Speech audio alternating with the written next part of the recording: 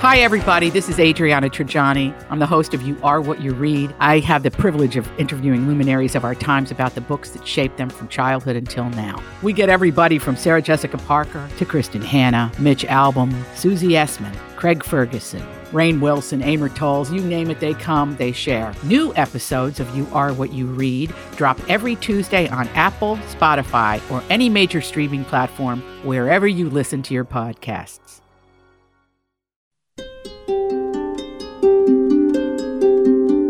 Yes, welcome back. It's UAP time. Stephen Diener here on the Unidentified Alien Podcast for episode 66 of UAP. So thanks for joining me here today for the newest episode of the show as we go into Top Secret Part 2 in this two-part series. The final episode of this two-part series, because quite honestly, I could probably do 10 parts of this, 20 parts of this, but I want to move on to some other things as the show, the podcast moves forward into other subjects. But today, because last time we kind of talked about the Montauk Project, and that was interesting. Don't get me wrong.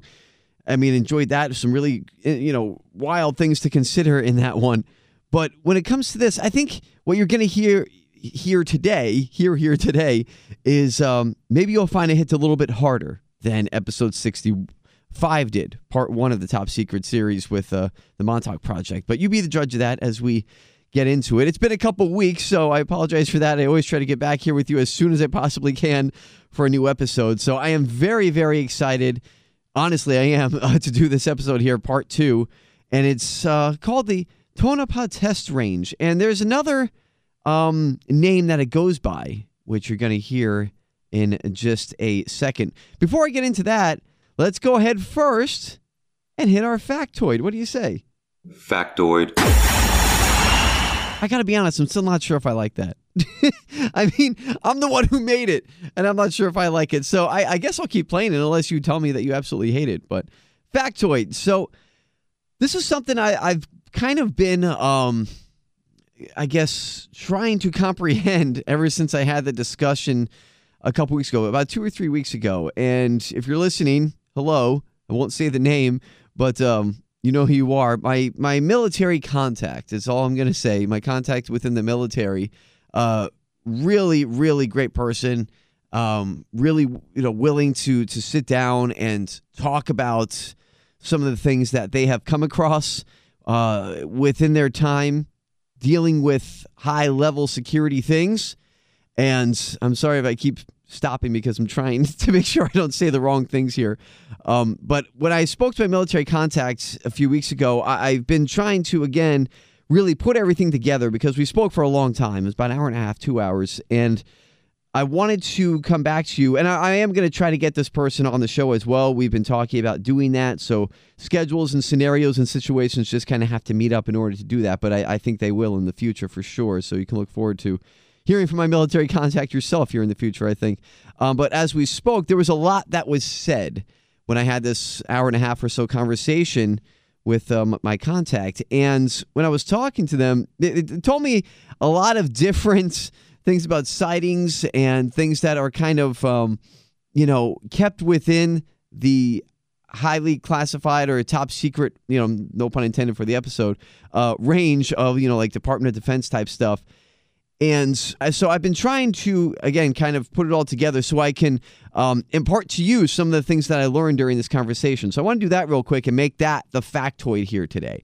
The Chinese spy balloons. So obviously that was a very big deal and is actually just in the news recently. I mean, you remember I did the whole episode when that happened, the balloon frenzy episode that you heard a few weeks back when this whole thing was going on.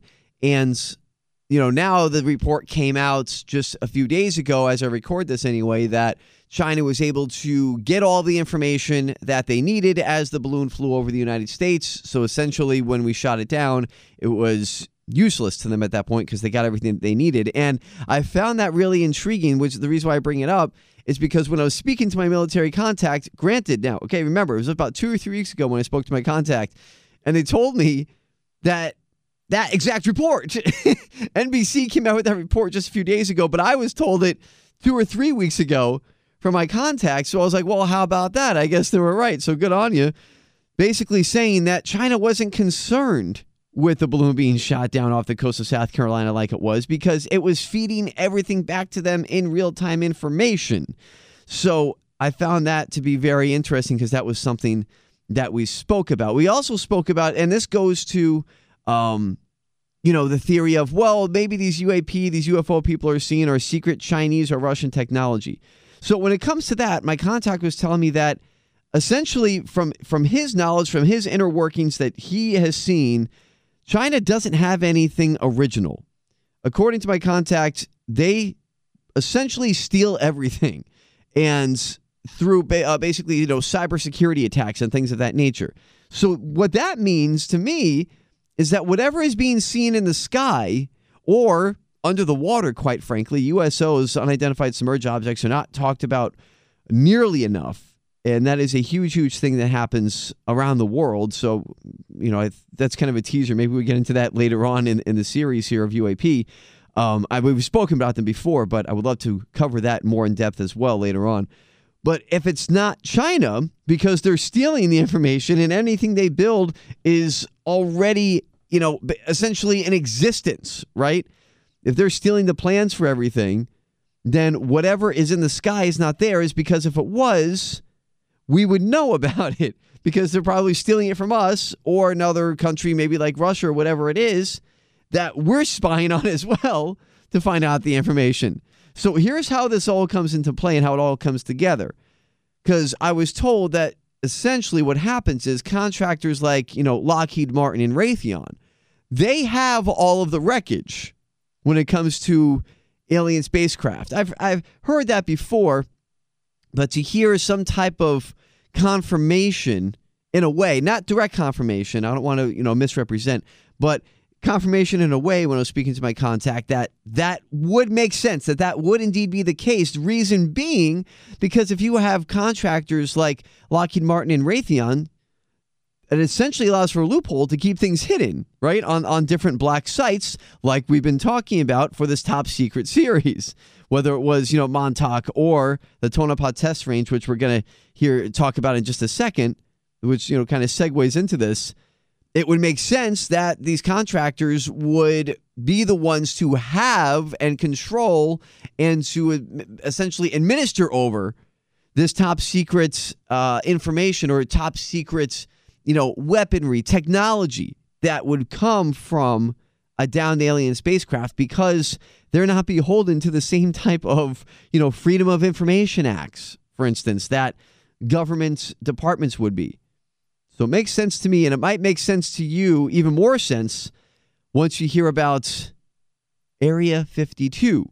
So, from one supposed secret base to another that we've been speaking about here, what if I told you that Area 51 had a helper? Yes, another base that has all kinds of goodies and mysterious past that surrounds it, just like any other good secret base would have.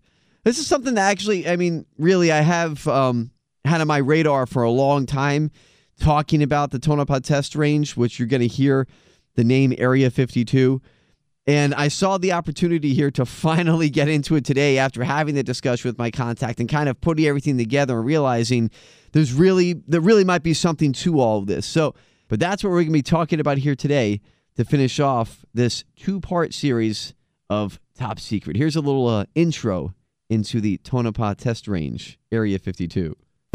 It's a Tonopah tradition to keep a tight lip about a place they called the base. Back in the mid-'80s, when the rest of the world was still in the dark about stealth technology, Tonopah residents saw bat-like 117s flying overhead almost nightly, but didn't tell anyone. The base, all 525 square miles of it, is best known as the Tonopah Test Range, or TTR. In government documents, however, it's called Area 52. All right, so there you go. You heard it there, Area 52. It's kind of like the lesser-known sibling to Area 51, because you always hear about Area 51. Area 51, it's all over the place. It's in movies, it's in books, and everywhere. We've mentioned it before with Bob Lazar. It's kind of like Area 52 is the Frank Stallone to Area 51 Sylvester Stallone, when it comes to the lesser-known sibling. But that doesn't mean that it isn't any less spectacular. In fact, it may actually hold even more secrets than its infamous counterpart. The area is around, just to kind of give you the layout of the land here, it's about 285 square miles. It's pretty big. and it's located in northwestern Utah. So if geography as far as Area 51 being in, southern Nevada, then you kind of think about, okay, northwestern Utah, southern Nevada, it's in the same geographical area, but it's pretty far apart still. You also heard it being referred to as the Tonopah Test Range, or they call it the TTR for short, for people, I guess, who are in the know or who live around there. The land surrounding it is also known as Dugway Proving Ground. So, and that's just as highly guarded as Area 51. The whole thing is very highly guarded. And when you start to hear some of the things that may supposedly be going on there, or some of the things that they're working on, it's probably for a good reason that it's pretty highly guarded. Here's just to start off here, some of the things that they say about Area 52. There's always something, going on there, some secret project going on there. Before he became interested in UFOs at Area 51, famed pilot John Lear was staking out the boundaries of Area 52 in search of secret airplanes, planes that some think were never built. Originally, when the F-117 came out, that was a cover airplane for another airplane, and the other airplane was the F-19. Now, you go anywhere on the net, talk to anybody, and they say that's total bunk. There was no F-19, but there was. Okay, so obviously that's just to kind of pick it up there and give a nod to a couple of legends really in the UFO world. Of course, John Lear there. His father developed a Learjet. He's the late aviator, I should say, John Lear, passed away just a few years ago, I believe. But he did a lot of investigations into the UFO phenomenon and everything having to do with secret bases and secret government dealings when it came to, UFOs and UAP and everything. And so you're going to hear him as the episode goes on. And you also heard from George Knapp. He was also the voice that you heard earlier when we introduced Area 52. So legends in the UFO community there. But let's touch on what John Lear was saying. He's speaking more here to begin on the defense and development side of things when it comes to Area 52. So let's go ahead and just focus on that angle first, okay? Let's put that on a shelf by itself. I think it's safe to say that any top secret base, whether it be Area 51, Area 52 that we're talking about now, or even something like the Dulce base, which we've talked about in the past, it's something that's absolutely working on weapons tech. Absolutely. That's why they're secret, right? Or maybe at least one of the reasons why they're secret is because they're working on future weapons tech to use against adversaries, right? To always have that upper hand. You don't want anybody finding out about what you're working on. It's been going on for decades. Okay?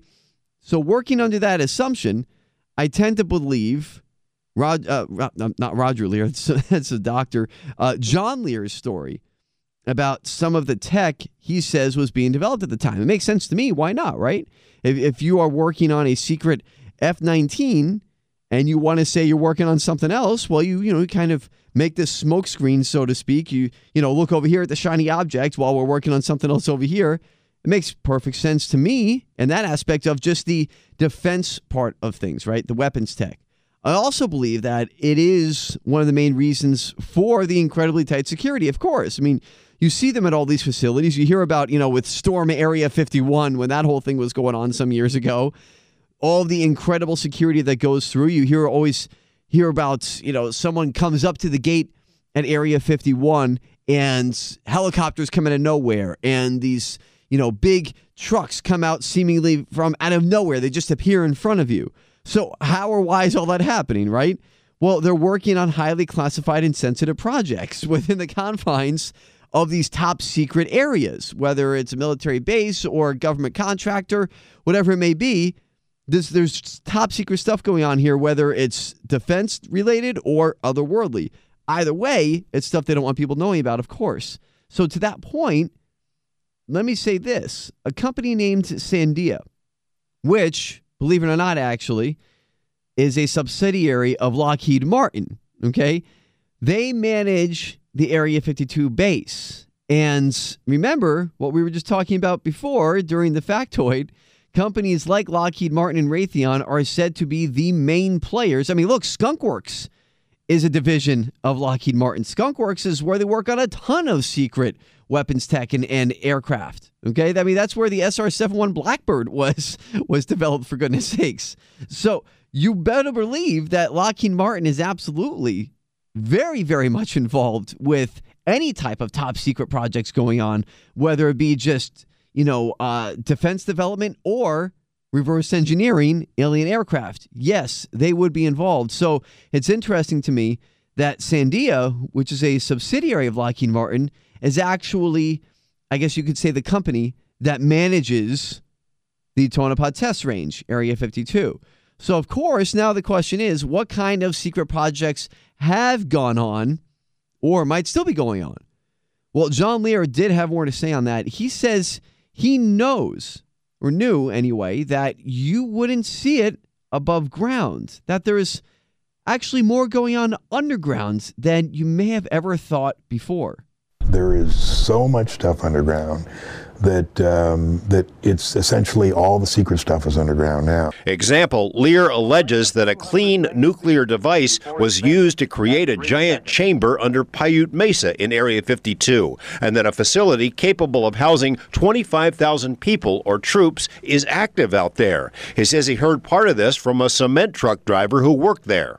Okay, so obviously a lot to unpack there in just a short clip. That is it's kind of a bombshell statement, right? I mean, you're talking about basically a giant base underground. Now, it's not anything we haven't heard before.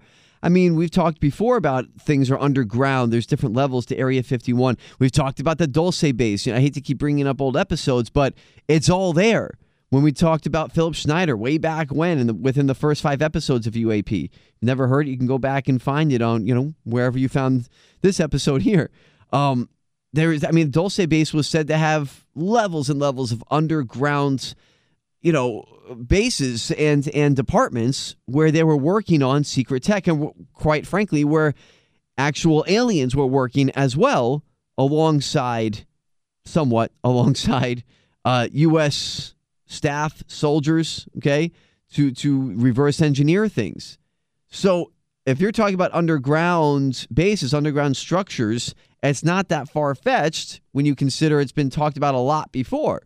And there's a lot of places to do it. I mean, look, you have all these mesas, the mountains everywhere. It's in the middle of a desert, for goodness sake, so it's not like, you can't hide it. But also, what is the good stuff, right, that John Lear referred to there? And how much is underground just in general? I mean, just in general, could we be looking at an advanced transportation system? Just think about this for a second. If we're talking about, and I know there's already subway systems and things like that, but this isn't that. I'm not talking about subway systems in New York and such. But if we're going to believe, okay, that there is underground bases within Area 51 in southern Nevada, within Area 52 in northwestern Utah, within the Dulce base, okay, in New Mexico. Of course, all these things within the same area there in the desert plains of the United States. Then how much is actually going on? Why would they stop there, I guess is my question, right? Why would they stop there? If they know that they can be successful underground with clandestine operations, then maybe there's more going on beneath our feet than we could ever even dream about. I mean, is it possible there's like some type of advanced transportation system right underneath our feet? Just like, I mean, look, talking about Philip Schneider and the Dulce base, he talked about that there is this transportation system that they used in New Mexico at the base, and that it kind of like carried them throughout the country. I mean, they can't be the only ones using underground transportation, right? But I do want to touch on something here. Again, I am intrigued by they have the good stuff under there. What is that, right? We can only guess. But there was something there that he said at the end, and I'm sure you caught it too.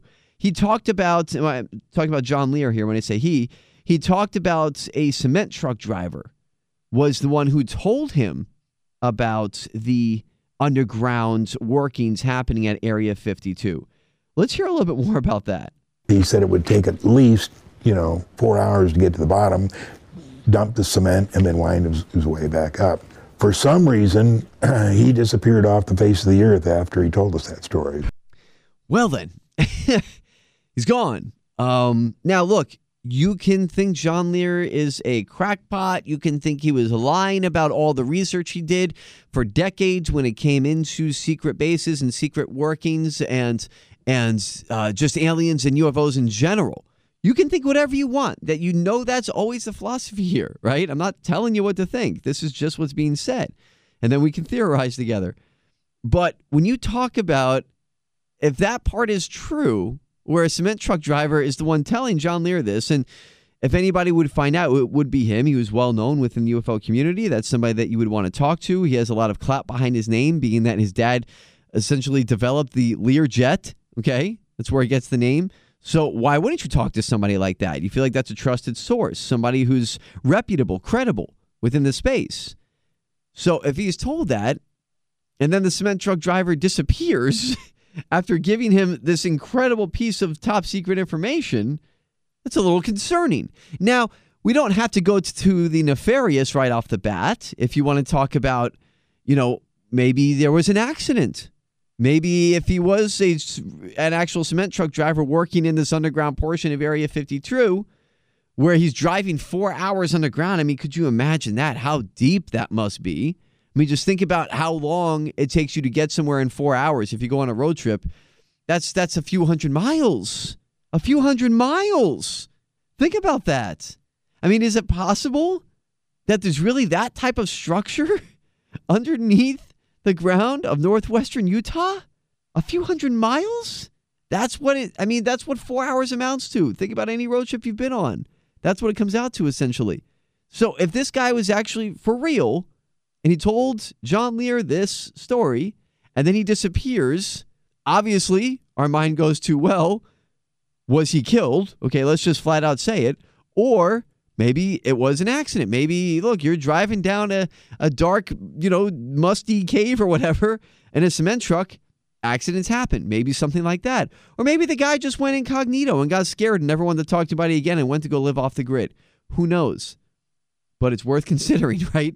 And if he's correct about these things, John Lear, it really makes you wonder what kind of base or transportation systems they may have been working on underground, right? I mean, what was actually going on down there?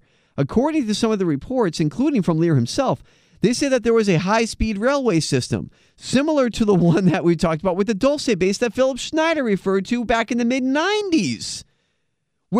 So we are now hearing similar accounts of a high-speed railway system underground from two different people in two different time periods. Philip Schneider from the Dulce base, not in this episode. Again, it's an earlier episode, maybe like 3 or 4 if you go back and listen, if you've never heard it. Did talk about that in the 90s. He was killed, by the way. If you're wondering what happened to Philip Schneider, spoiler alert for that episode. They found him dead in his apartment. They say it was suicide. You make up your own mind. But after he came out to speak, all of a sudden he's dead, okay? Kind of like the cement truck driver. But he talked about these railway systems underground. And now John Lear says the same thing years later about a high-speed railway system that's built underground.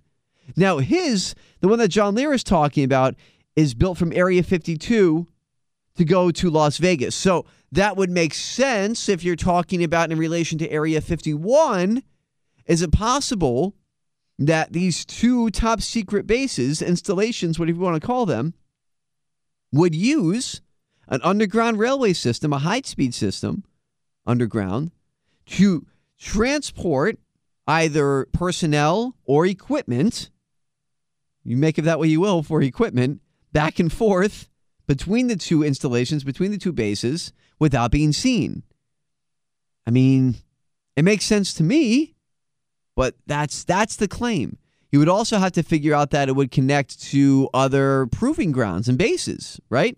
Like Area 51, of course, or other things within those proximities. Maybe this is a whole network of underground railroad systems. Not maybe just if we're accepting this theory, okay, maybe it's more than just a straight shot between Area 51 in Nevada to Area 52 in Utah.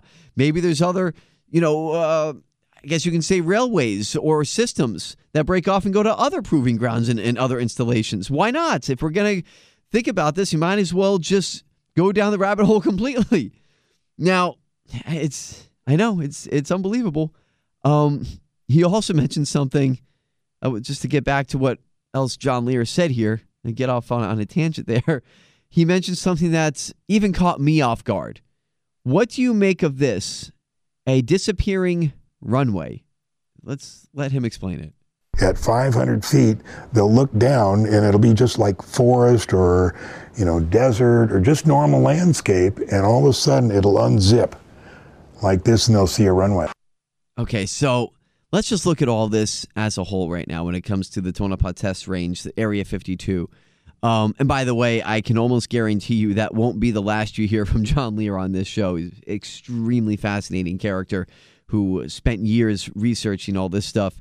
So you most likely will hear more from him as the podcast goes on in various episodes. But when you think about all these claims, okay, the underground railway system, the use of clean nuclear energy to blow out, huge portions of underground areas to make all these systems and bases and whatnot, and then you put it together with a runway that essentially unzips from underground. I mean, maybe unzips is kind of a weird way to put it, because the way I think about it when I hear that is that like the ground literally unzips like a giant zipper. It would just kind of slowly open up. But if there's a way where you can think about it, I mean, just think about if you drive into your garage. Okay, let's use this analogy. You're driving into your garage. You press the button, your garage door opens, and you drive in. What if this is the same type of thing, except instead of, unzipping, so to speak, the ground unzips? What if you just have a ramp that's built into the ground to make it look like, a runway, and it's actually, just a way of covering up an underground tunnel? So they press a button like you would on your garage door opener, and this, what looks like a runway, opens up because it's actually mechanical, and it allows for airplanes to land underground, or I guess anything else. That's just the way I'm trying to, comprehend that and put that into different terms. But it's fascinating, no doubt about that. I mean, these claims that John Lear makes, all happening at Area 52. But when you think about all the reported advanced technology like that or anything else that we've spoken about, we have to ask the question, is the U.S. military reverse engineering alien technology at Area 52 specifically? We've talked about reverse engineering many times. We've talked about it at Area 51 and at different bases, okay? But specifically Area 52, is it happening there? Just like everything else we've reported. Well, interestingly enough, okay, let me just chew on this for a second. Some Native American tribes in the area of the Tonopah Test Range of northwest Utah have reported seeing unexplainable lights in the sky for years. And we've heard that before with Native American tribes, whether it's in Arizona, whether it's Nevada, wherever, New Mexico. They've talked about for generations. Even before these bases were built, generations. Their stories talk about seeing lights in the sky, the sky beings. So could it be just experimental aircraft being tested out near the grounds? It wouldn't be 100 years ago, right? Maybe it is now. Sure. Why not, if you want to go with that? But according to this one police officer here that I'm going to play for you, he's a police officer within the area of the grounds surrounding Area 52. According to him, he thinks that's actually something that did not come from a Black Ops program. It's something that he has trouble, reconciling himself. Here's his story.